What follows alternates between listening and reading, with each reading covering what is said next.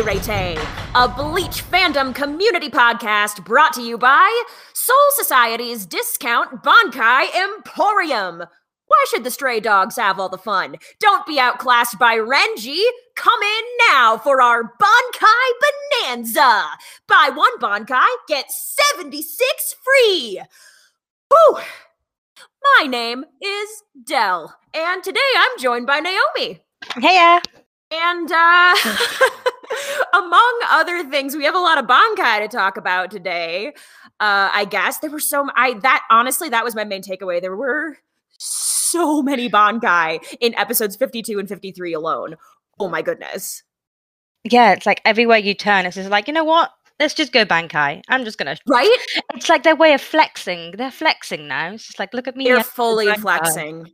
Yeah, soldier culture, I guess, which I can't actually speak to, but yeah, this is the first time we've seen a bunch of captains come out in force like this. I guess tensions are running high now as the mad blood stirring and all that. Yeah, everyone's just kind of feeling it. It's like the morning of the execution, everyone's tensions are high, everyone's just taking it out on each other.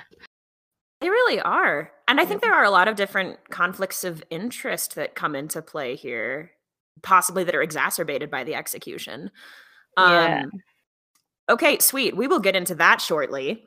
Let's start off with those episode recaps. So we're going to launch in with episode 52, which is called Renji, Oath of the Soul, Death Match with Byakuya, which is a bit of a tease, really, calling it a death match. But anyway, so what happens in episode 52 is... On the day of Rukia's execution, Renji books it to Sokyoku Hill, where both the main event and the massive magical halberd that gives the hill its name will be going down. On his way, however, he's intercepted by none other than Byakuya, and it takes almost no time at all for Captain and Lieutenant to clash swords. Renji decides to use his shiny, or should I say fluffy, new Bankai in combat for the first time, but this red-headed rebel is still too green to take on Byakuya, who soon also goes Bankai and slices Renji to pieces. In a rare show of what Byakuya probably considers kindness, however, Byakuya does congratulate Renji, saying that Renji's fang, so to speak, reached the classy-ass moon that is Byakuya after all. Meanwhile, Gin swings by to wish Rukia the opposite of good luck on her execution, and also Ichigo is still chilling with Yoruichi, trying to find his own Bankai. Just, by the way. By the way, yeah. It's so tangential. It was. Which leads us straight into episode 53, Gin Ichimaru's Temptation, Resolution Shattered, in which we learn that Gin is a dick. And not just a little... and not just a little, little one. Grade A massive dick. By suggesting to Rukia... Sorry. No, it's fine. What did you say? Sorry. I said that's why they call him a snake. Ignore me. Yeah. God, ignore me. Yeah. By suggesting to Rukia that he help her escape just long enough for her to believe him before turning around and yelling, April Fools! Thus crushing all the resolve and acceptance she had for her upcoming execution. Meanwhile, we get a look at Tosen's Bankai, we get a look at Komamura's Bankai, and in a fight between them and Kenpachi, the captains turn up to Sokyoku Hill in advance of the execution, and Ichigo is still training and quickly running out of time. Yeah. Oh man. Oh gosh. Before we get too far into it, I do just want to say that watching the scene, this is totally an episode 53 thing, not a 52 thing, but watching the scene where Gin shatters Rukia's resolve in that way, I watched that scene in a way that I'd never watched that scene before, and I am so curious about elements of Gin's motivation there, and I am dropping right now that I want to come back to that in a spoiler episode stat, because... Yes. Yeah, because there's... Oh my god, he's so sneaky. Okay, so... Oh, sorry, go ahead. No, I was just going to carry on by going, where was he going? Because it was a one-way street, but... Oh, I think he intended to... He came there with the express purpose of speaking to her, I think. I don't think he was going there. I think that's where he was going. Yeah, and then he just continued walking as if he was going towards the cell, and I was like, there's no one in there, dude. You're just going to have to turn around and walk back embarrassingly. Maybe he just wanted to get out of the sun. Yeah. Yeah, he's a bit pale, isn't he? Bless him. Sunburn. Yes. Yeah. I mean, probably. Yeah. Okay, cool. So this could be incorrect because, full disclosure, it's been a super busy time in my life and I haven't watched the episodes between the last podcast episode I was on and this one. I listened to the podcast, but I haven't gone back and watched those episodes of Bleach. Is this the first time we get Ichiri no Hana as the opening? Yes, we got new music. Oh my god! Yeah. Okay, great, because I freaking love that song. I don't have much to say about it, but it opened when I was watching the episodes, and I was full stoked, because it's just very good. Yeah. When I was watching last podcast's episodes, I continued on to this week's just so I could hear the opening. I listened to that song just on my own as a song I like to listen to often. Yeah. So, I mean, frankly, what a lovely little homecoming after I was off of the podcast for a couple of weeks to turn on a Bleach and just be like, oh, yeah, we're back, baby. So that was cool. Like I said, nothing to say about it. I just like that song and it made me excited, so I wanted to address it. Yeah. Yeah. Okay, cool. I guess I'm going to go into this saying that while this episode opens with Ichigo still doing his shenanigans with 78 million old man Zengetsus and Yoruichi looking over him, and he's trying to figure out his Bankai, and he kind of just spends so I guess what I'm getting at is these next two episodes are really not about Ichigo, at all. No, but they don't fail to show us Ichigo just to say, hey, don't forget about me, I'm the protagonist, I'm still here. Exactly. Slaving away. Which I wasn't bothered by. Yeah. Actually. Yeah. It's fine. He's cute. He's doing the good work. He is. It's adding tension because you don't know if he's going to make it all the time. We don't know if he's going to make it. Because Ruki is there. In theory, I suppose. The way that all narrative structure works means he's going to at least and frankly speaking, it is difficult for me to imagine because we've seen Ichigo hand Renji's ass to him before and Renji got there. And also Ichigo managed to work with Ganju to build up the ball of spiritual pressure he needed to back in Geika. It's always close with Ichigo, but he always gets there. So far, we haven't seen him not get there. Yeah. Yeah, he's definitely the guy that hands in the essay for half his grade at 1 minute to midnight. But, okay, then the professor's like, ugh, I've graded all of the other essays and now I'm grading yours, so whatever, Kurosaki, here's your A-. It's very that. Yeah.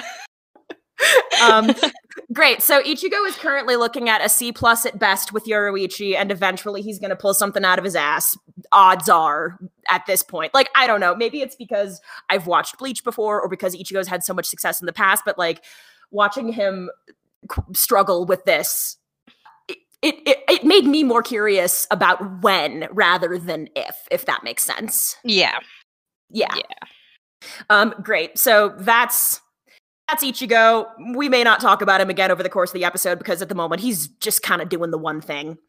So we have in this episode what I would consider one of the most iconic fights in this first arc, which is Renji versus Byakuya. So the first thing that I noticed was the moment when Byakuya tries to go Shikai for the first time, which he tries to do pretty quickly as soon as he's down on the ground with Renji there. Do you remember the moment on the bridge when Yoruichi stopped Byakuya's sword from breaking apart into a bunch of little blades? Yeah. So Renji, I think, does... So I guess what I'm getting at is we might have an opportunity to learn some more about how Byakuya's possibly just Shikai, but it could be his Bankai too, operate, because I think he's about to go Shikai, and then Renji stops that with his sword in a way that struck me as very similar to the way that Yoruichi did on the bridge. So I think physical pressure or perhaps conflicting spiritual pressure can stop Byakuya's sword from scattering, which was something I had not noticed before. Yeah. Do you think Yoruichi taught Renji that, as they were in the same place? That's kind of what I'm getting at. Yeah. I mean, yeah. I think because Yoruichi is clearly very adept at manipulating spiritual pressure in a lot of different ways. And, I never thought about it before, but if Renji has been training under, direct attack Squad 11 people and then Byakuya for the majority of his career. And then he gets Yoruichi's perspective in the secret training area. It wouldn't surprise me if he came into this fight with actually more techniques under his belt than we have names for. Yeah. Right? And it just goes to show you can teach an old dog new tricks. Oh my goodness. Yeah. Oh, that made my heart be like, my heart just physically jolted with like love for Renji at that. That was beautiful. Oh, Renji love. I mean, come on, yeah. Renji's like a soul king in this. Like Renji, I think, was after Uryu was my first favorite character. Mm-hmm. I've really liked Renji for a while, actually. Yeah. This fight especially was a place where that came to a head. I think Renji is very, very lovable in this fight, actually, because it's really nice to see him. We've seen him fight Ichigo, of course, but they were at cross purposes. And so now seeing him stand up for friendship and being on the viewer's side, he's not an antagonist in this moment. It just makes him all the more lovable. It does. And he's really got... you don't really see it a lot in some, like, with side characters.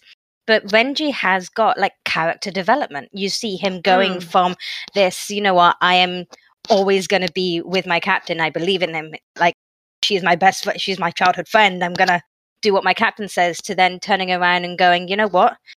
Strange dude from the world of living orange hairs, right? You know what? Yeah. I should be standing up for what I believe in. And that's standing up to his captain and biting at the moon, you know? So yeah, he has got that character development that's really good. He really does. All right, so also as a means of adding to this conversation about this fight in particular, we're going to bring in a little soundbite from a member of the Discord server. These are some 2 cents from Hime, who is a big Renji fan and who watched this fight and wanted to offer a few thoughts. So we're going to take a quick listen to that before we dive too much further into episode 52. Hi guys, Hime here to talk about the big Renji Byakuya battle. Their first big battle. Well, you guys know how much I love Renji, and still I think he went in a little too cocky. I'm sure most people would agree with me. Now Byakuya is extremely cocky himself, but in all fairness, he's earned it more. He could tone it down a bit, but for the most part, he's earned the right to be cocky about his abilities. I mean, look what he can do. Renji has less experience, and his Bankai is immature, and he thinks he's just going to go in there and defeat Byakuya hands down. I don't know what he was thinking. That's not how it's going to work out. Renji is trying so hard to beat him and to save Rukia, and when a lieutenant achieves Bankai, I feel that would be a moment of celebration between the captain and lieutenant. Like, you achieved this, you worked really hard, and you made this happen. And Renji and Byakuya didn't get that. And that kind of... I'm not going to get emotional, though. I think one of my favorite parts is at the end, even though Renji's unconscious, Byakuya still acknowledges him. I mean, I use this fight a lot in my fics as like a turning point. It's a really, really good fight. It really is. And I don't know about y'all, but I am really glad Renji didn't die. Thanks for having me on. You guys have a great rest of the day. Okay, yeah, I liked what Hime had to say about the moment of celebration between Captain and Lieutenant that Byakuya and Renji didn't get. Yeah, I mean, it was, like, I hadn't thought of it that way, but Hime definitely has a point with it. Like, it would be, like, your captain is effectively your mentor, so any kind of big milestones in your career are going to be celebrated, and these guys, they just, I don't know, there was no bro hug, they fought, and yeah, it was very, almost not very supportive. No, well, not that Byakuya strikes me as a particularly supportive captain, because, and which is not necessarily a criticism, because there are different leadership styles. Like, not necessarily that it comes from the same place, but the little bits that we've seen of Soifon, for example, like, she's kind of cool and distant in a way that is not dissimilar. I wonder what not even her lieutenant's experience, but just I wonder whether Squad 2 feels supported by Soifone in the same way that, say, that Rukia feels supported by Ukitake, or I'm trying to think of a non-Squad 13 example, or the way that Squad 5 feels supported by Aizen, frankly, also. Yeah. I feel like Aizen would sit down and have like a little party and a tea party and celebrate the Bankais. Oh, Whereas yes. you would get something like maybe Kenpachi, who instead of would say congratulations and now fight me as a way But to like test it. The thing that's funny about that, because I had this thought when I was listening to Hime's commentary. So we haven't even seen Yachiru draw a sword, I don't think. So that's its own thing. Yeah. Ikaku doesn't seem keen on demonstrating his powers for his captain. I don't think, right? Right? And Yumichika's hiding his. Oh my god, we are going to talk about that in a bit too. Right? Oh my god. Right. So I love Yumichika anyway, but I think that fight tells us a lot about Shuhei and tells us a lot about Yumichika. Yeah. Actually. And there's more to say later because of course that fight hasn't reached a conclusion yet, but no. So anyway, getting back to the first fight at hand, which is Byakuya versus Renji, I agree with Hime that both of them came in with some attitude. I think that is true. Yeah, he was very much on that high. As Hime said, he was very cocky. And he didn't really have his place to be that cocky, but he was running high with the determination and the resolve of what he wanted to do. And that made him, that's why he went in cocky, I think, as well. Because I feel like he probably didn't have a choice. And I think in this situation, Renji was willing to risk it all. Mm-hmm. So, yes, I suppose there's a level of cockiness, but there's also a level of I'm going to go balls to the wall because if I die fighting for something, this is something worth dying for. Yeah. Mm. I think I'm sure he knew that was a possibility. Yeah. He must have. And then Byakuya, his overconfidence just comes, I imagine, from a place of he is so seldom one-upped by anybody. Like, you saw that look in his eyes, I'm sure, when Yoruichi stopped his sword from scattering on the bridge, partly because it was like, holy shit, it's Yoruichi, but then also, because that was a surprise. That was a massive surprise to him. But then also, oh, someone stopped me. Like every time anyone pulls the rug out from under Byakuya's feet in any way, he's always like, oh, what? Like he feels that he's so untouchable. Mm-hmm. There was a look of like he did look a little bit impressed with Renji.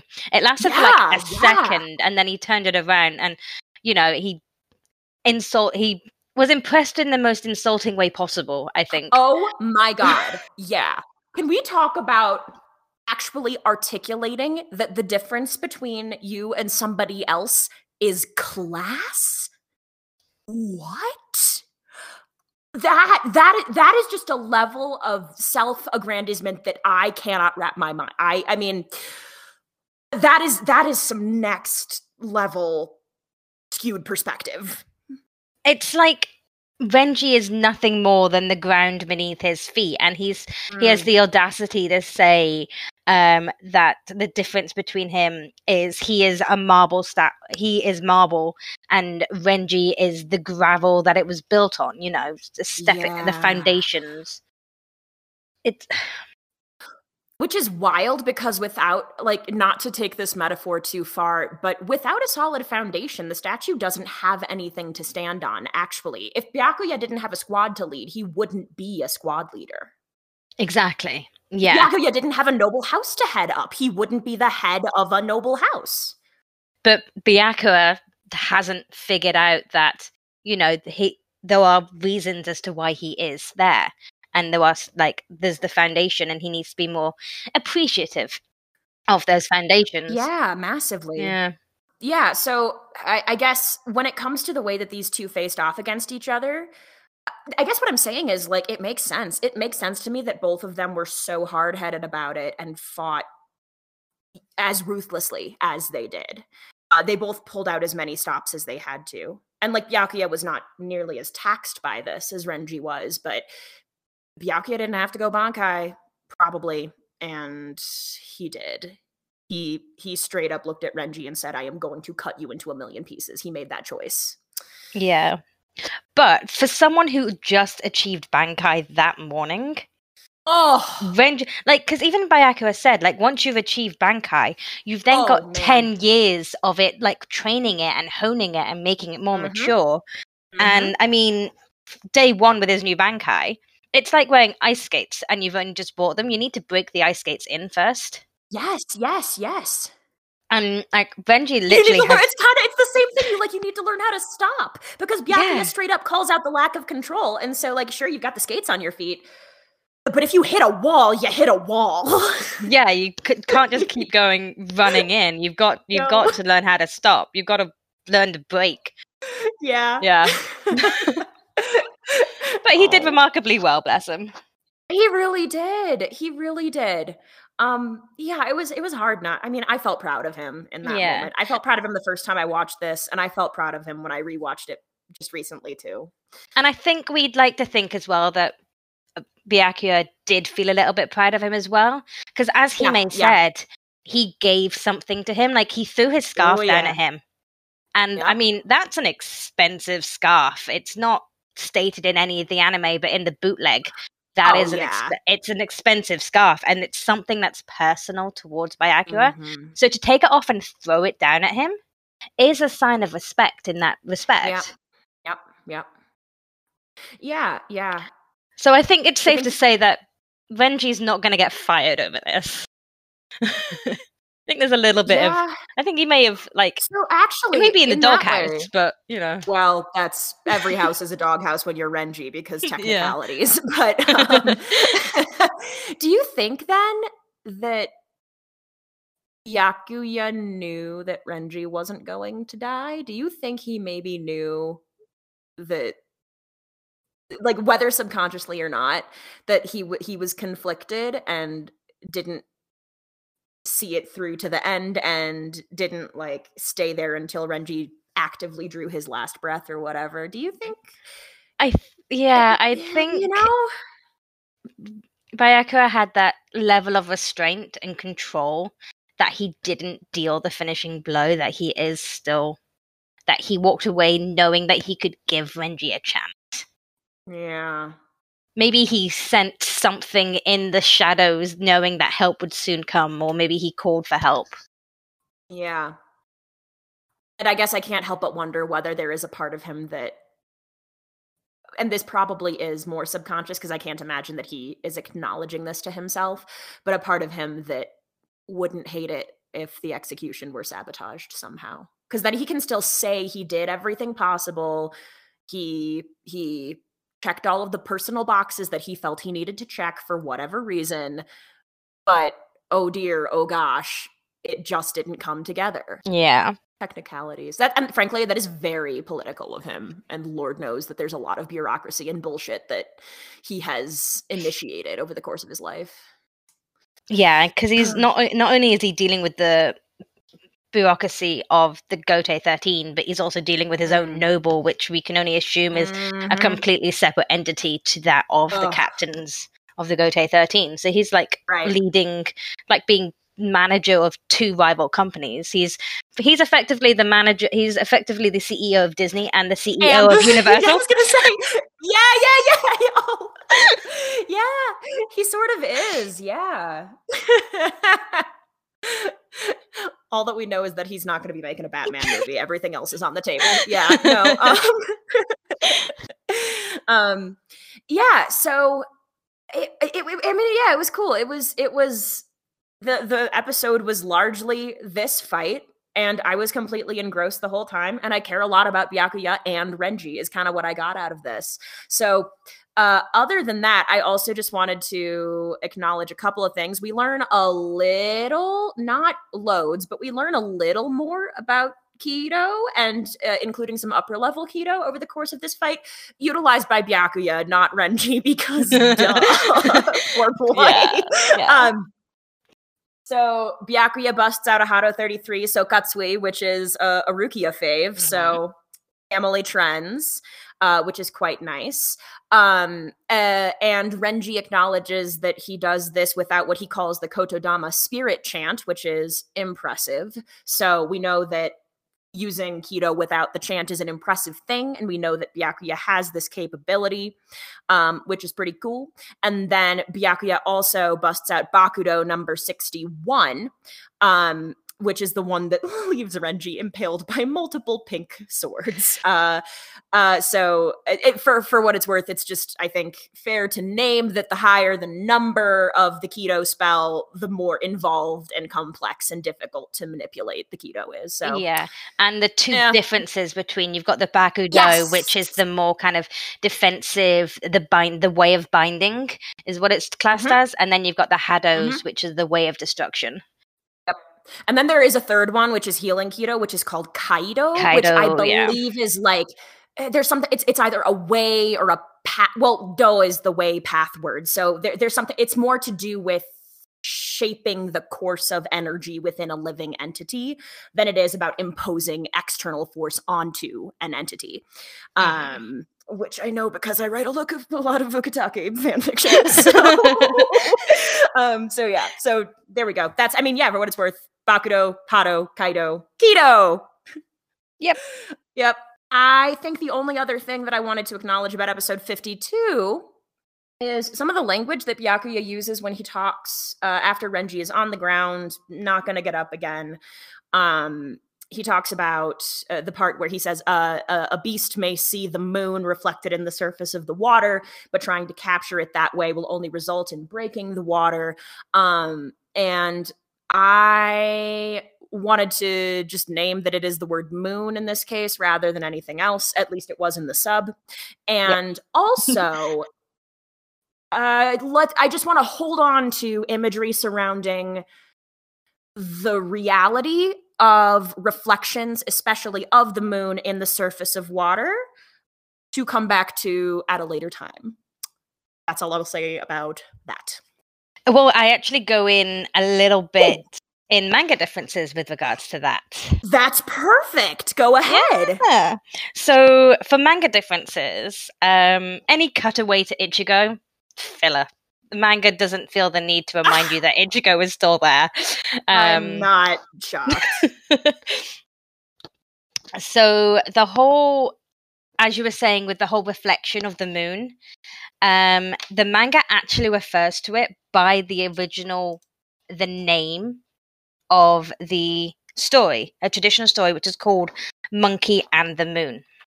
Ooh, okay. And I had started typing it into Google, and then I didn't finish typing it into Google. So it's here. It is, it's basically artwork. This one refers to it as Monkey Reaching for the Moon's Reflection. And it is it's a work of art, a hanging scroll by Toki Tobun. And it basically depicts a monkey leaning down to reach for the moon in a pool of water. And the image derives from a Buddhist story in which 500 monkeys hold on to each other's tail and attempt to seize the reflections of a moon in a well. They fail when the branch from which they are hanging breaks.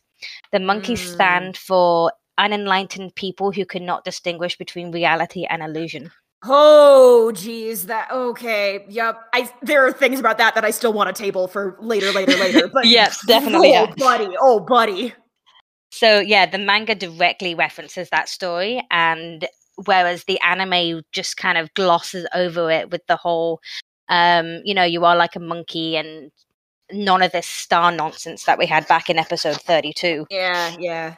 That was very interesting to me to just see that difference. And again, definitely something that we will come back to in a later episode.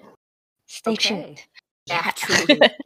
Okay, I think that's all I wanted to hit for episode 52. So do you have any more anime and manga differences? Yeah, just a couple. There's obviously the manga's got a lot more blood. Oh, sure. There's this whole scene where, at the end when Renji goes to stab him, but his Zanpakuto is disintegrated. Yeah. In the manga, the guard of the hilt disintegrators as well, leaving him with just the handle. And then he grabs onto Byakuya's scarf and bloodies the scarf. Oh my god. Which is then the scarf that Byakuya takes off and throws at him. Oh wow. So there's that kind I of... like that. I wish they'd kept that. That's right? cool. It's kind of like a reaching out to like him. He's finally grasped the moon because he's actually grabbing a hold of him. So this and then it also symbology is there. Throws into doubt, which like this is so gross, but I like that it maybe throws into doubt whether Byakuya is like, here's my scarf because I respect you, or whether it's because it's like, oh, you've sullied my nice thing. Here you go, you horrible person. Yeah, you keep it now. It's yours. I don't want your... Yeah. You break it, you buy it. Exactly, yeah. So definitely there does play into that, whereas the anime, it looks as though it's a sign of respect. Interesting. But other than that, yeah, that was just the manga differences. Oh, and then there's the whole the different colors. The anime has given everybody different colors for their bankais. You can see that Senpon Zakura is pink and everything, whereas the manga, the manga, everybody just gets white. Byakuya is white. In the anime, in the manga even. So yeah. It is nice that they've kind of colored it. Oh my gosh. I can't not associate pink with Byakuya. That's wild. Even though in the server they're red. Well, it's kind of pink. Okay, but the colors in the server are a little wonky to begin with anyway, because y'all claimed red, which means that Squad 13 can't be, whatever. It's fine. We make our own rules in the Serete Discord server. Come find out what they are. Oh my. If you're okay with Squad 13 being light blue, then come join the Serete Discord server. And if you don't like 13, that light blue, 5 is a lovely purple lilac color. Which is also, I believe, not the color of Squad 5. No, it's not. We should have had the blue. It's like a tealy kind of color, but they chose that for 10 because of his eyes. Yeah. For God's sake. Okay, well, sorry, laughing. Yeah, fine. So it's Toshiro stands. It's your fault, is what we're getting at, I guess. Yeah. Yep. Good work, team. Okay. Wow. Yeah. Are we set to move on to 53 at this point? Do you think? Yeah, just a shout out to the Renji wannabe with the tats. Rikichi! Oh! Wait, that might be... I might have put that for my Who Wore It Best. Oh, shame. I actually didn't. Same. No, I didn't. I have another one, but that was a close second. He's really sweet. And like also it just goes to show that no matter who you are and no matter how you feel about yourself, you could be making a massive difference without even knowing it. Yeah, like Renji started off as a stray dog from the Rukon, and now he's got people looking up to him in such a way that they would permanently mark their face with similar tattoos to him. Listen, that's a theme in Bleach. I look up to you so much, let me get a face tattoo. We have multiple examples of that. That might be a bit spoilerish, but yeah. I feel like it's fine. Yeah, they don't know who we're talking about. Exactly. I'm not. And yes, listeners, it's that face tattoo. It's the one you're thinking of. Bless him. Who shows up in episode 53 briefly, but he does. Oh, segue. Yeah. Episode 53. We discussed this at the start. Like, I'd written down in my notes that Gin knows exactly what he's doing. But what is he doing? Like, what are his motivations for that? Like, what kind of, like, why would he do that? Poor Rukia. Yeah. I mean, okay, so I feel that we can take Gin's motivation as fairly straightforward in the sense that if something happens and it is the result of something Gin says or does, then I think we can take it as read that Gin meant for that thing to happen. So in this situation, Rukia's resolve is shaken. I believe it was Gein's intention to shake her resolve the entire time. And yes, and then the question becomes, why? My answer to that cannot go in this podcast episode. I think at this point, we're just kind of waiting and we're watching to find out how this all pieces together. We've got 50 million storylines. They're all coming to a head. And it's going to be, we're just watching, waiting to see how they all collide together. Like, they're going to collide as spectacularly as Renji running into that wall because he hasn't learned how to break yet. Yeah. Yeah, it's true. There are a lot of moving parts in the Seirei at the moment. There are a lot of people running around doing a lot of things with a lot of different allegiances. To be fair, I can't even remember why Tosin, Komamura, and Kenpachi are fighting. Oh no, wait! It's because I couldn't either. Oh, okay, good. Please enlighten me because I was like, it's because he helped Ryoka escape from 4. That's what it was. Oh. So they believe that he's now in league with the Ryoka.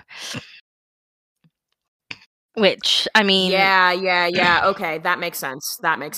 And so, of course, you've got Ikkaku and Yumichika, who are very much on their captain's side. And I'm pretty sure the only reason why he broke them out of 4 is because he wanted to fight Ichigo again.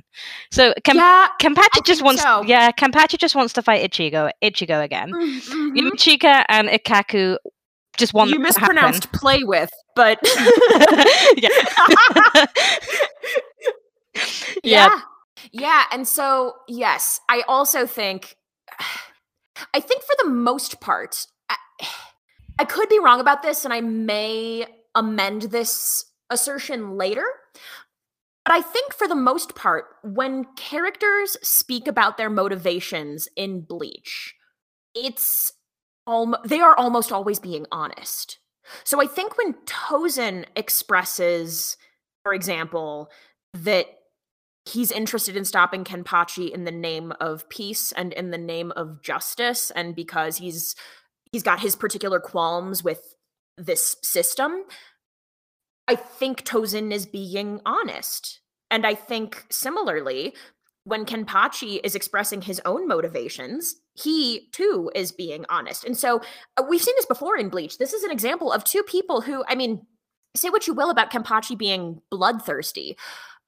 I don't know that Kenpachi is seeking like all-out war for the sake of the destruction of the world. I don't think he's a bad guy. I think he's a chaotic motherfucker, but I don't think he's like a bad dude. And so you have Kenpachi pursuing his own thing, and you have Tosin pursuing his own thing, and then you have Komamura, who it's revealed is a friend with a couple reveals about Komamura this episode, but we'll circle back around to also that. But Komamura being Tosin's friend and being like, hey man, you're fighting in the way of peace? Well, actually, let me step in here. And then, even when Komamura says, I'm not as nice as Tosin, I believe that Komamura believes that about himself. Never mind what we've seen about like his interactions with Iba or what have you. I think people are being as honest as they know how to be with each other in these moments of high tension. Exactly. Yeah, they're very much opening up to people. Like, everyone's revealing something about them. Like, we've had that big reveal about Komamura, and I'm pretty sure that we're learning this reveal as a watcher, as a reader, at the same time as probably everyone else in the Seirei is learning this as well. Yeah. Accepting I would say that Tosin could be a possible, and Iba could be an exception to that as well. I don't remember, but Tosin could be an exception too, because Tosin doesn't rely on eyesight. Yeah, I thought that moment was really cool, actually, too. The moment when Kenny and Komamura and Tosin were all kind of coming down from that potential 3-person conflict. There really was something about 3 people who are unusual in their own ways. Kenny, because he's one of the only captains, if not the only captain, who has come into this position having killed a former captain, and certainly the only captain who has achieved a position like this without being able to call the name of his sword. Yeah. And then Komamura, who like is that is who he is and has the head of an animal, which is unusual. And Tozen, who is a disabled character. And I mean, for what it's worth, he is also a character of color in a way that other people in the serie are not, but I don't know what his experience with that has been. The series doesn't go into that very much, I don't think.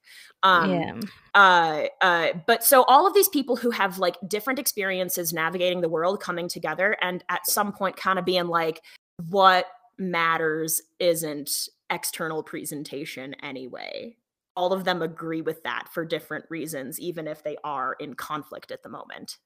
Yeah, they've all been very accepting and like inclusive in a way. I mean, yeah, okay, they're all fighting against each other, but they're not fighting. They have different priorities. Exactly. Yeah, they're not fighting because of the way someone looks or the way someone sounds like. They're fighting because they all have different not priorities, beliefs. Like ideologies, yeah. Yeah, ideologies, that's the word. They all believing in something that's different. Like Kenny just wants to fight. Kenny just wants to have fun. Tosen's there for justice, and Komomoa's there for loyalty. Yeah. It made me like all of them more. I guess I've never really spent too much time thinking about Kenpachi. I've spent some time thinking about Komamura, actually, and Tozen in a very tangential way, but seeing them all voice their ideologies and like in a very quick way, because there was a lot of jumping around in this episode, so dwelling on it would not have been helpful for the narrative structure. So hearing them express themselves quickly and accurately and just like have that moment and then move on because we've got other things to do storytelling wise, I was like, damn, y'all, like, and they're all captains. Like, how cool that. I mean, the Gotei 13 is deeply imperfect, but the fact that Yamamoto approved the captaincy of all three of these very different people, that's pretty cool. Yeah. And speaking of captaincy, I love how we got that little tidbit of information of how you become a captain. Yes! The three different ways you can become a captain. So, like, I should say, Kenpachi became captain because he defeated the previous captain of that squad with an audience of over 200 members. Mm-hmm. And then you've got the normal way, which is to go through a captain's proficiency exam in front of three captains, including the head captain. And then the final way, which is the remaining 7 captains recommending and approving off on it. So it's like, it's nice to get those little tidbits of the inner workings of the Gotei 13, like those little details of how it happens. Yep. And the prerequisites for it. It was good. Yeah, it really was. And it was, it was a cool way to drop that bit of exposition, too, because it allowed Tozen to then be like, I don't respect the way that this happened for you. So let me express the ways that I do have respect for, and then also, not you so much. My gosh. Okay, so, yeah. Do we want to talk about the Bankai, the many Bankai that we see in this episode? The many Bankai. I mean, I'm just in awe of the sound design behind Tosen's Bankai. Oh, the whole concept of Tosen's Bankai is pretty awesome. I don't know exactly how it ties into his Shikai just yet, but the whole concept of Tosen's Bankai and the sound design in the anime behind the Bankai of just like, you hear the ringing of a sword and the Kenpachi's bells. It was just really something to behold, just how much detail the anime went in with that aspect of it. It really added an extra layer to it. It really did. Yeah. You because like by nature of the fact that it's a TV show for most viewers, like you are watching the show, so you can't simulate that experience exactly, but they did a damn good job of coming close. Yeah, they did. Yeah. And then also, like, I forgot about the moment when Kenpachi was like, aha, I know how to get you close to me. If you stab me, I will be able to pull you in closer and shatter your Bankai, and then we're gonna be fine. Buddy, that was some hero shit. That was extreme. It was the fact that he listened to Yumichika's advice. I know! He's like, just come up. You're like, was so cute, by the way. I know, the fact that he thinks of his third and fifth seat as if to say, how would they get out of this situation? And Yumichika's like, just give up. Like, okay. Yeah, give up. And you know what's funny is because Yumichika was like, I would give up in a beautiful way, because of course. And then to Kenny, getting stabbed and drawing blood probably is the most beautiful way. Yeah, exactly. This is why Yumichika can vibe in Squad 11. Kind of. Despite his Zanpakuto, question mark? Answer mark! That's a fucking keto type, and we know it now! Sir! Oh, what have you been hiding? Yeah. And but the fact that he willingly shows Shuhei this Bankai, I mean, is Shuhei a gossip? Is this just going to go around? I think it was just a Shikai, actually. I don't think he goes Bankai in this moment. I think it's just a Shikai. Yeah, it's a his Shikai. Real Shikai. Yes, yeah. Sorry, did I say Bankai? I didn't mean to. Yeah, that's okay. But yeah, but it also leads to the question of, he doesn't have two Shikais. He's just been concealing his real Shikai and hiding it within a mask of another Shikai. Like, and that, wonder if that means that, you know, his first Shikai, the one that we saw when he was fighting Ganju, maybe isn't as strong as this new Shikai because that's its full potential. Yeah. And there's a lot that I find really fascinating with Yumichika when it comes to things like aesthetic and appearance and presentation. So it reminds me in a way that I imagine he might relate to, of like, it's the difference between my face is beat and I am taking this picture with this filter and posting it publicly versus like, this is just my face. And the keto type Zanpakuto is just who he is, raw, unprepared, uncovered. And he doesn't want to show that to everybody because maybe there are flaws, but at the same time, it's that whole thing of in vulnerability, there is often power, and Squad 11 ain't about vulnerability. So he finds himself, I'm sure, in a pretty tricky situation.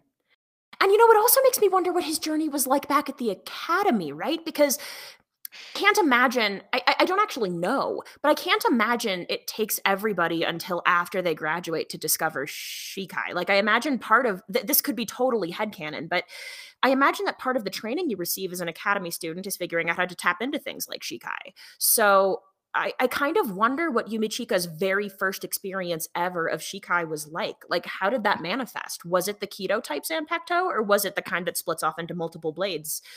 And who was around him, and how did he feel about that? And like, what was the progression like of getting from the fake Shikai to the real Shikai, or vice versa? Yeah. I wonder as well, we learned last 2 episodes that there's an exam to get into this the different squads. So it might be that each squad has their own exam as a way of like proving that you are worthy for that squad. So it may be that to get into Squad 11, he didn't even need to show Shikai because it was just brute force. A really good point. That's a really good point. Yeah. And, you know, if Kenpachi was captain already, what's Kenpachi going to do? Value Shikai in that situation? Not so much, I don't think. Ooh. I can just imagine like this huge, big kind of tournament style free for all where everybody just fights and then the top 5 standing become the top 5 seats. Yeah, I could see that. I could totally see that. Which especially like, okay, just Yumichika saying that the prettiest number belongs to Ikaku, using that phrasing made me be like, oh my god, like whether you ship them or not, like they share something really special. So that was just tugged at my heart to hear. The fact that he doesn't like the number 4, and the number 4 in Japanese is considered an unlucky number because it is very similar, depending on how you pronounce it, to the word for death. I was like, I mean, sure, it's not like, and that's also, I'm sure, why Squad 4 is the healing squad, because it's like, oh, brush with death. The putting the Shin and Shinigami, whatever. And but also, how vain can you get that you love a number? Well, okay. Do you not have a favorite number though? Not really. No. Oh, okay. Mine's 31. Oh, okay. But never mind.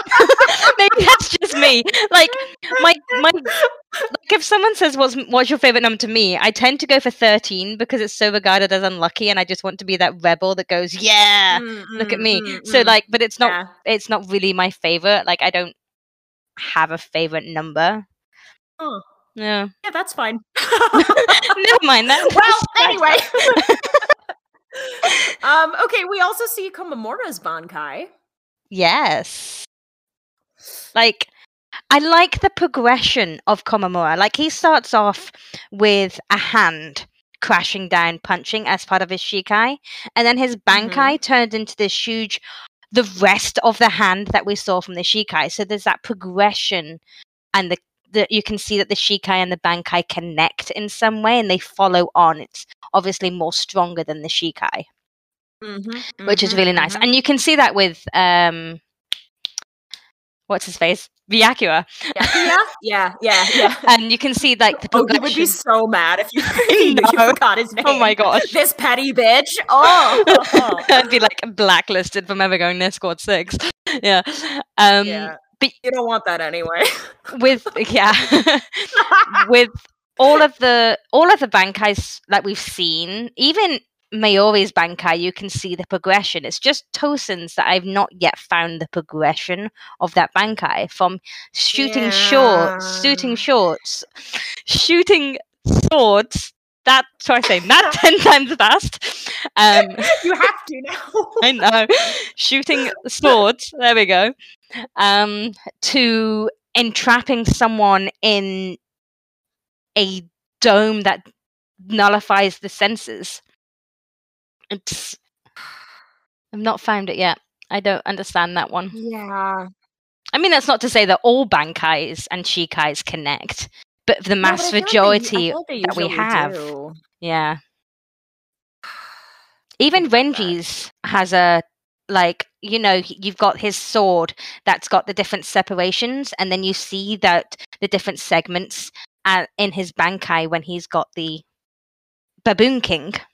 Okay, so I'm reading a little bit more about Tosen's Shikai at the moment. Okay.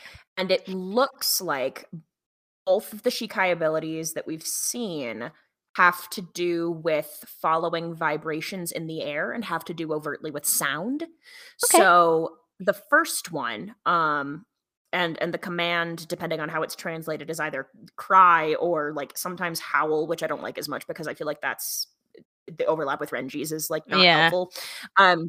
So it creates a high-pitched tone over a wide area, according to the fandom wiki, and it overloads the hearing of anyone in range and knocks them unconscious. And so the manipulation of the senses is consistent. That's the one he used against. Tone. Yeah. Yes. Mm-hmm. Yeah. Oh yeah. And then the shooting swords moment. So I think visually there's something similar with the way those circles shot out and then encased everything in darkness. But that's pure aesthetics. Other than that, it seems like the sword itself vibrates, and then when he moves the blade, a trail of vibrations is what leads, kind like not exactly like echolocation, but he's using the vibrations of his sword to calculate distance between himself and the adversary, and those vibrations determine where the blades fall. Something like that. Okay, all right. It's a bit of a stretch. Yeah. But that's, I don't know, it's better than no through line at all, I suppose. Yeah. No, it's good, yeah, because I'd forgotten the one that he used against Uryu. Yeah. Because it was only a brief thing that you saw. Yeah, and that's another thing that it's just like worth naming and clarifying, is that Shikai isn't just one ability for everybody. Sometimes a Shikai can do multiple things, and you can have multiple Shikai special abilities. Not everybody does, but you certainly can. Yeah. Should we talk about Komamura and the fact that he is a dog / wolf / some kind of animal? Oh, hang on. Yes, let's. And that's another thing that's like I've known that for so long because I've been a fan of Bleach for so long that I always forget like the roar kind of Yeah. And element of that. Oh my gosh. Because we've spoken about this before in previous episodes where it's not just like people who are like humanoid in appearance. You've got giants, and you've got boars that people ride on. So to have this kind of other entity, is that a word to use? Sure. To someone who they're not humanoid in appearance, they've got a very kind of animalistic appearance. To see that is a stark contrast to what we've used to, but fits in the realm of the giants. And I mean, he is pretty tall as well, so he's the tallest captain. He is actually. He's oh god, I don't remember how tall he is exactly, but it's like 9 foot, 7, 8, 9 foot. Is he? Or is that someone we haven't met yet? 9.5. 9.5 feet tall. Yeah, and then I think the next tallest. I mean, I don't know for sure, but I know for a fact that Kyoraku is 6'4". I think he's the next tallest. So you've got 6'4" up to 9.5.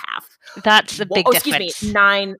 Oh, not quite 9.5. Just shy of 9.5, actually. But yes, quite a big difference. He's also 662 pounds. Fun fact. 301 kilos. Yeah, that's a lot of. He's a big boy. Yeah, I mean, he's got all that height, and I wonder how much of that is fur. Yeah, and I think he's also just very sturdy, muscular. He is. He's probably pretty dense. I mean, how much did that bucket weigh, though? Is half of that the bucket that he had on his head? You know what? I don't know.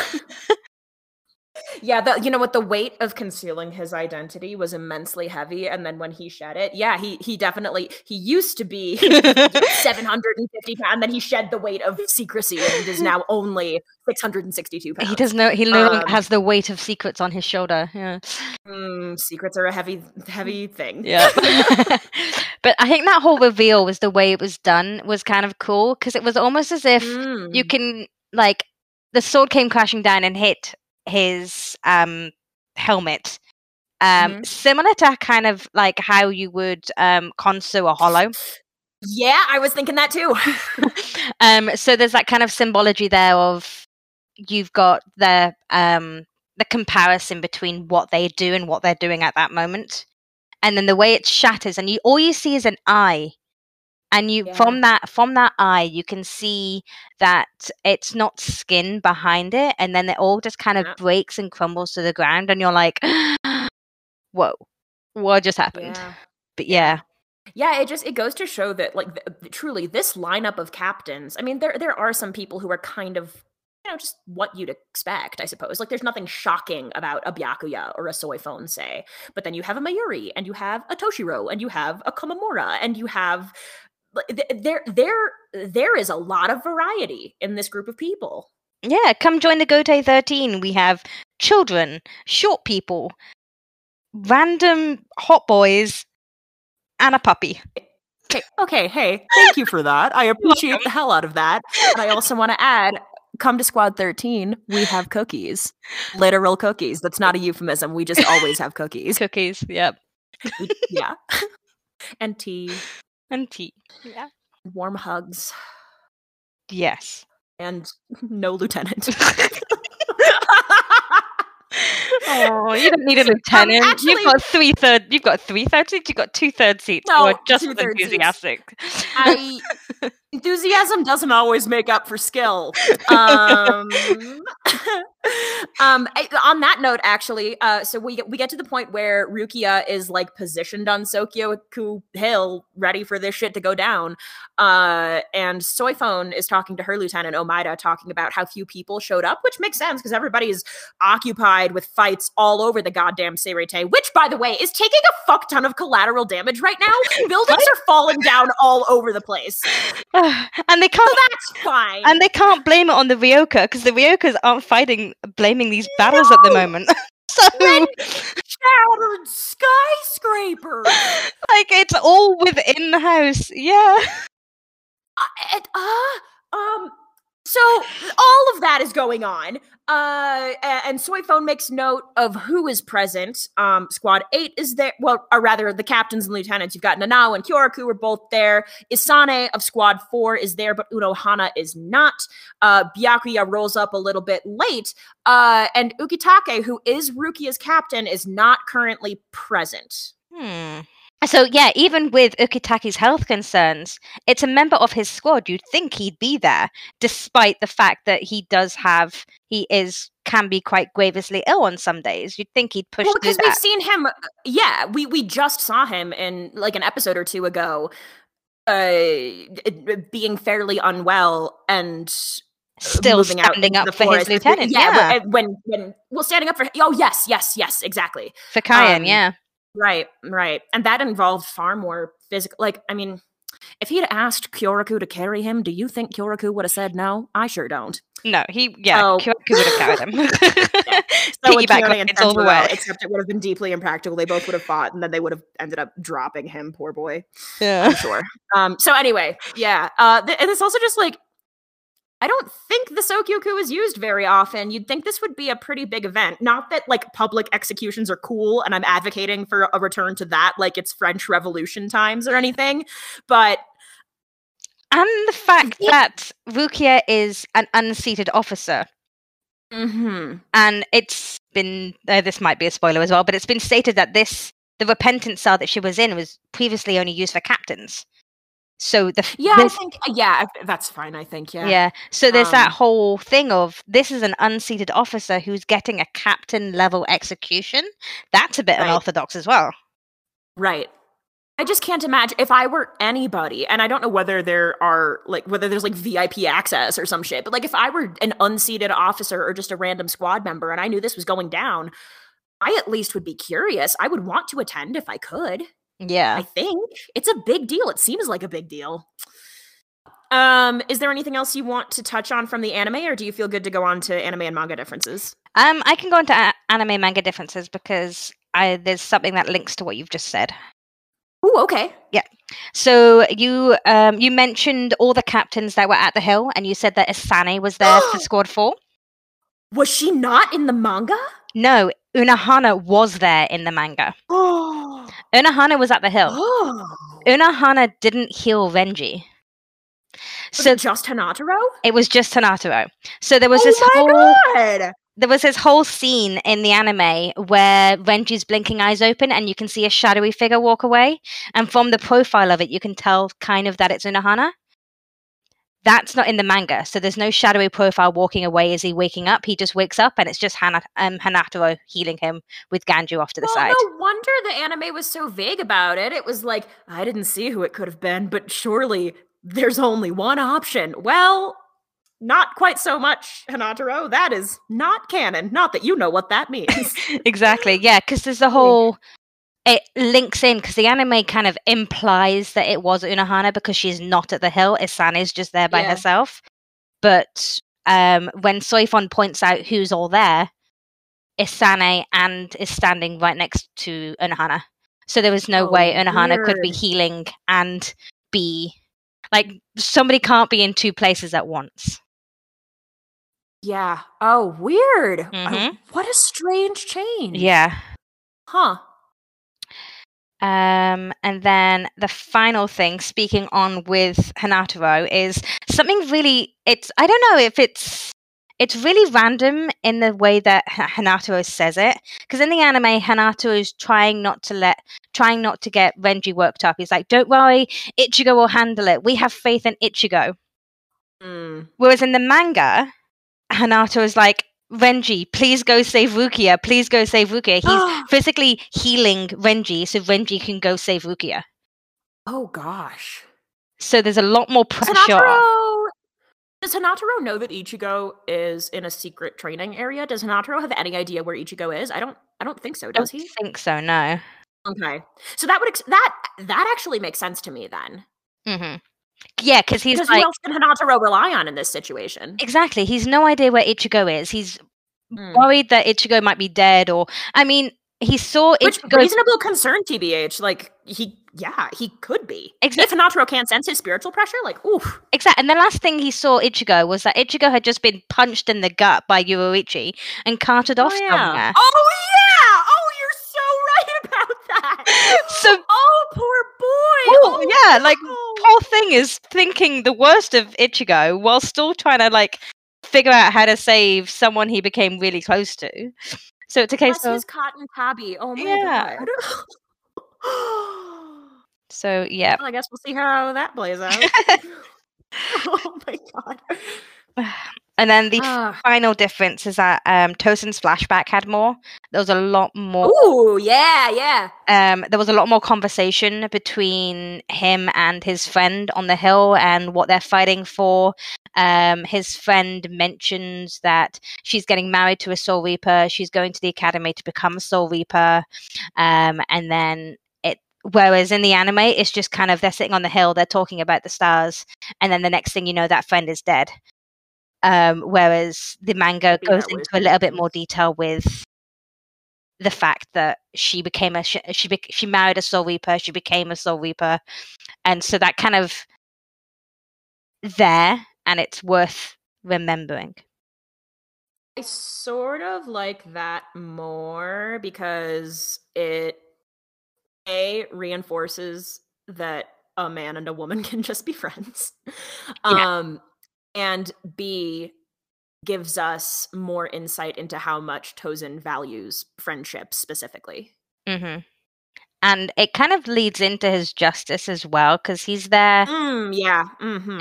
His friend became a Soul Reaper and then died as a Soul Reaper, so he's got that justice to uphold of kind of fighting for what she believes in, the justice in there as well.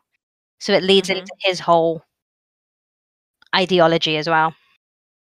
And it also goes to show how some similar experiences can lead to different results, because if you think about the way that Ganju and Kukaku reacted to Kayan's death, I mean, the circumstances are different, of course. / I suppose we don't get too much insight into how Tozen's friend passed away.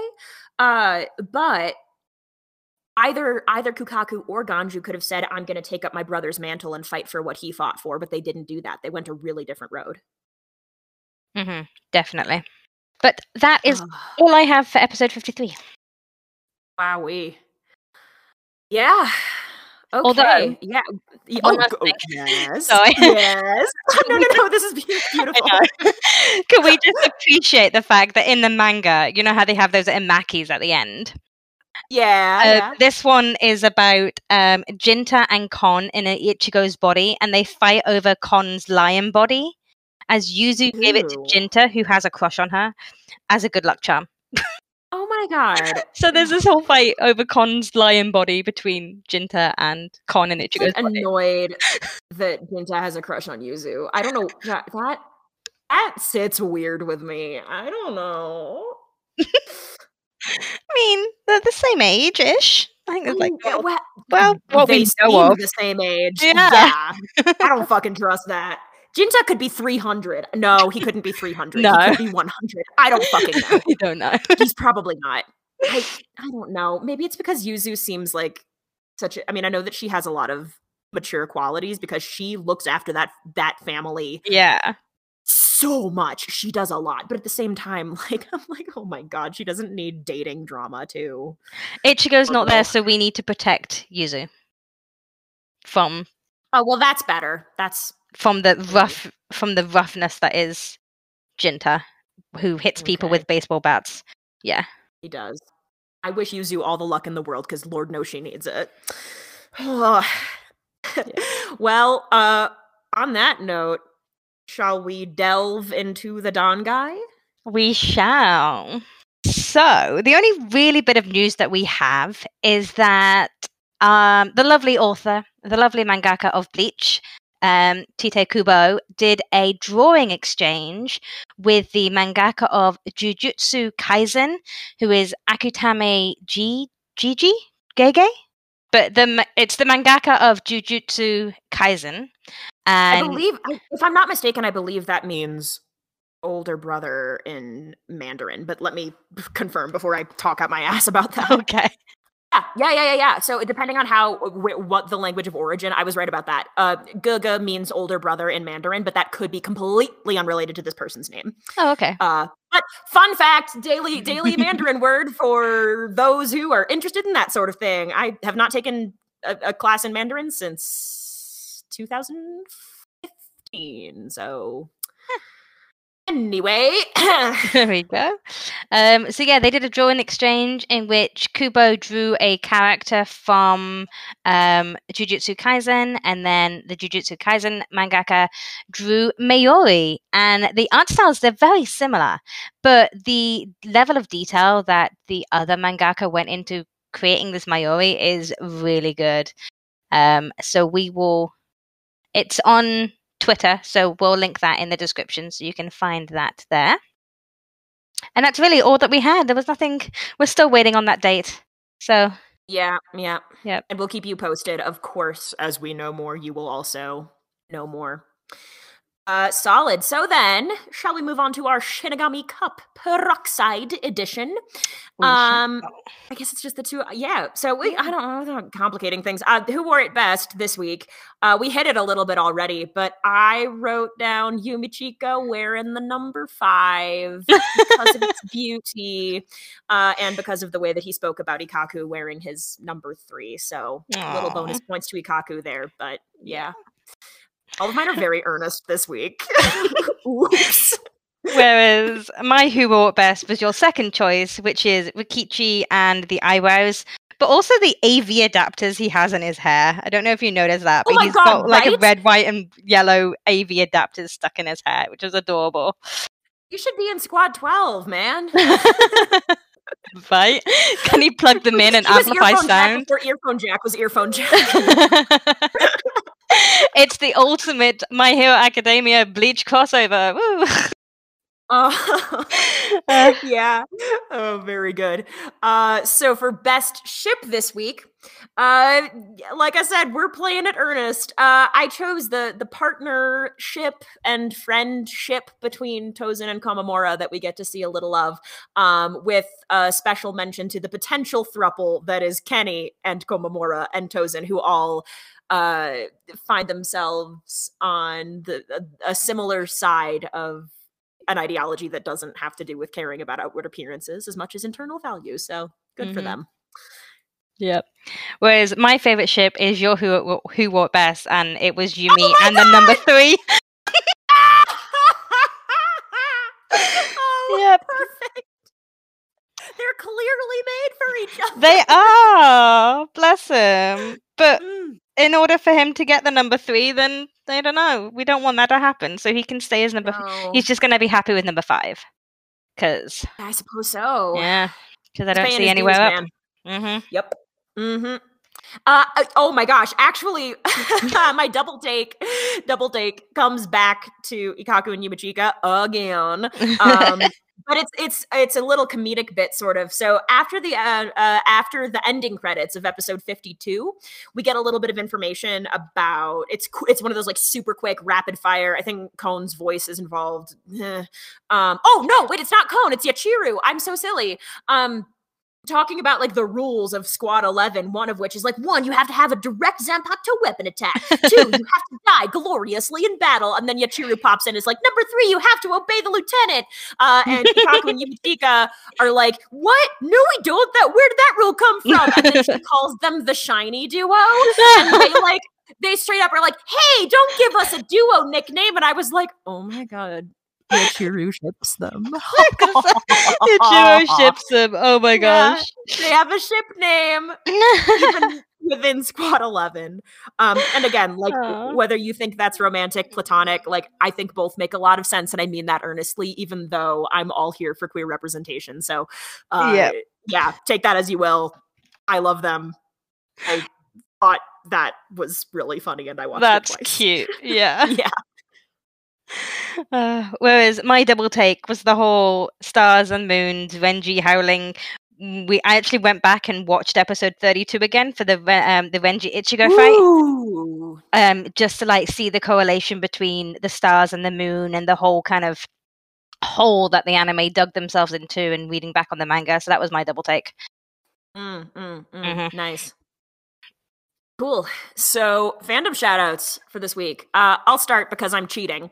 I have been so busy this past little while, which is why I've been MIA for a bit. So, my level of fandom engagement has been pretty low. So, rather than shouting out a fandom creation, because I just haven't had a lot of time to spend time with that, I'm going to shout out like canon creation that I think not everyone is aware of. And these are Bleach character songs. A lot of anime do this, but the Bleach character songs are the ones I discovered first.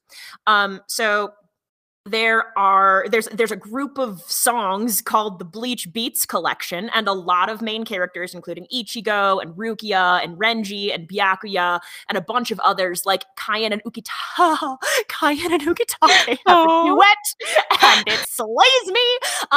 Ukitake's voice actor has a beautiful singing voice. It's very almost operatic.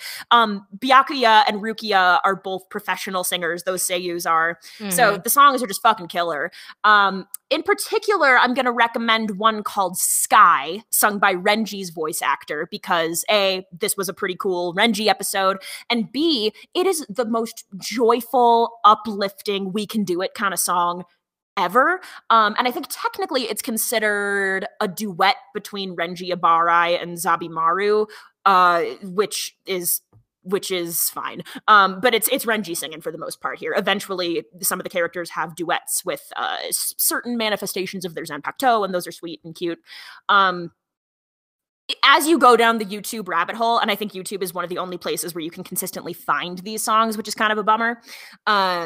There are also covers of opening and closing theme songs. I was stoked as fuck about Ichirin no Hana today because one of my favorite covers is a duet between Momo's Seiyu and Aizen's Seiyu.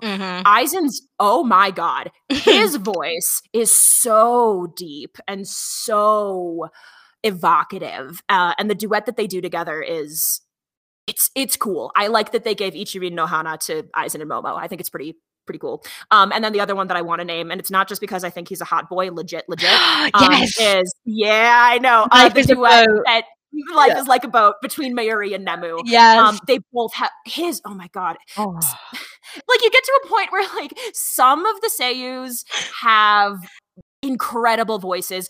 Gin, not so much. There's a character who shall remain nameless that Naomi and I both really like, who it's like, oh, you tried. This character also is given a song where he has to use a boku first person pronoun, which is so fucking weird to hear, but whatever, buddy. Yep, we'll talk about him so much later. Anyway, some of them are stunning. Rukia's cover of the song Change. Oh my god. Romy Park's singing voice is actually really, really beautiful. There's a song that Toshiro does called Shine, which I think is technically a duet with Yorin Maru, whatever that means in this case, because I think Romy Park is the only one singing. I'm going to shut up now because you should just go listen to the songs mostly on YouTube. Literally fall down this rabbit hole. I don't even think it's particularly spoilery because unless you speak Japanese, really. So dig around. If you feel like you're getting into spoiler territory, then just go on to another song because mostly it's just people talking about their motivations, and Byakuya and Rukia have a duet. Like, there's just so much good shit. So I implore you, listen to the Bleach character songs, listen to the Bleach Breathless collection, which is what some of them are called, and listen to the opening and closing covers. They will never not bring me joy. Komamura has one. Oh my god. Kenny has one. Kenny does Tonight, which is just so, so fun. Okay, I'm actually done now.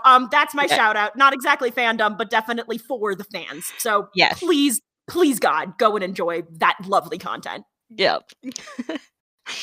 Whereas mine takes us to Twitter. And this is actually a new Twitter account. They only started up this Twitter account, I want to say last week, or unless my Twitter's gone American, in which it was last month. But, you know, but it's fairly recent. It's called Bleach Scans Daily. And basically, they made this account to share the 3,500 Bleach scans they've spent the last 12 years collecting. And it's all official Bleach scans. And so they've just been kind of working their way through the different calendars. I picked this one specifically because of you, Dal. just because of the pictures of Kuraku and Ukitake there. But this is from the official 2013 Bleach anime calendar. And they've just... Oh. And these are all official scans. They've got official Kubo artwork that they've collected. And that I know this piece of art. Yes. Oh, yeah. Oh, my gosh. Yeah, so if you just want your Twitter feed filled with official scans, then definitely check out Bleach Scans Daily, which is at Bleach Scans. And you'll just be greeted with them. They came across me because they also have like loads of daily, if you have a favorite character, so you can have like daily Ukitake or daily Ishida into your Twitter feed. So this came around because I want both of those things. I'm gonna follow Daily Mayuri. Oh my god! Yeah, follow everything. Go follow the dailies and definitely go follow this guy. As I say, they've only been there a week. So yeah. Check them out. Sweet. That was a great share. This is super cool. Thanks, Naomi. You're welcome. Yeah. Well, we've covered a lot of ground. We have. And for only two of us, I'm pretty sure we've run over. We went into this being like, do we think we can handle it? Yeah, I think so. I think we're gonna be. Yeah, and Lethan, you're not here to keep us focused. That's the problem. And of course, big shout out to Hime from the server. One of the people from Squad 6 on the server. So big shout out to them for giving us that soundbite and giving us their thoughts on the Byakuya Wenji fight. It was really nice to hear from. Yeah, and that's what we're about. Cool. We are a community podcast. So hearing the voices from the community coming in, even if it is just like a soundbite like that, really enhances what we're here to achieve. Really good. That's always welcome. So if you're a member of the server or if you're just a listener and you want to get involved in a similar way, feel free to either pop into the server, which of course will be in the show notes, or you can find us as, Twitter, Instagram, whatever. We'll do the proper shout out. But like, we've got DMs, yo. If you want to get involved, let us know. Mm-hmm. That actually takes us pretty well into our little sign-off moment here. So, yeah, thank you, you wonderful souls, because that's the end of another episode. If you like what you heard, and as I said, want to get involved, you can find us by searching for The Seirete on Tumblr, Instagram, and Facebook, and T Seirete on Twitter. Each of these platforms will link you to our fantastically deadly Discord family, where you can chat with us about the show, read fan fiction, take part in creative challenges, and talk anything and everything Bleach. Now, Ichigo and Rukia might reap souls, but we are hoping to reap some 5-star reviews, or 5 moon reviews, if you will, because sometimes those words are interchangeable, I guess. Anyway, that's where you come in. Make like our favorite orange-haired protector, and Ichi go to iTunes to rate us and review us and make us feel like number one. And to those of you listening on YouTube, don't forget to be like Chad and give us that good thumbs up. We really appreciate it. On the next episode of the podcast, we'll be covering anime episodes 54, An Accomplished Oath, Get Back Rukia, and 55, The Strongest Shinigami, Ultimate Confrontation Between Teacher and Students. Whatever that means. We're not excited for that at all. I think it's going to be a very boring episode. So, if you still care to join us after that unbridled and unprecedented amount of enthusiasm, Lord knows we'll see you souls then. Thank you so much. Till next time. Bye. Bye.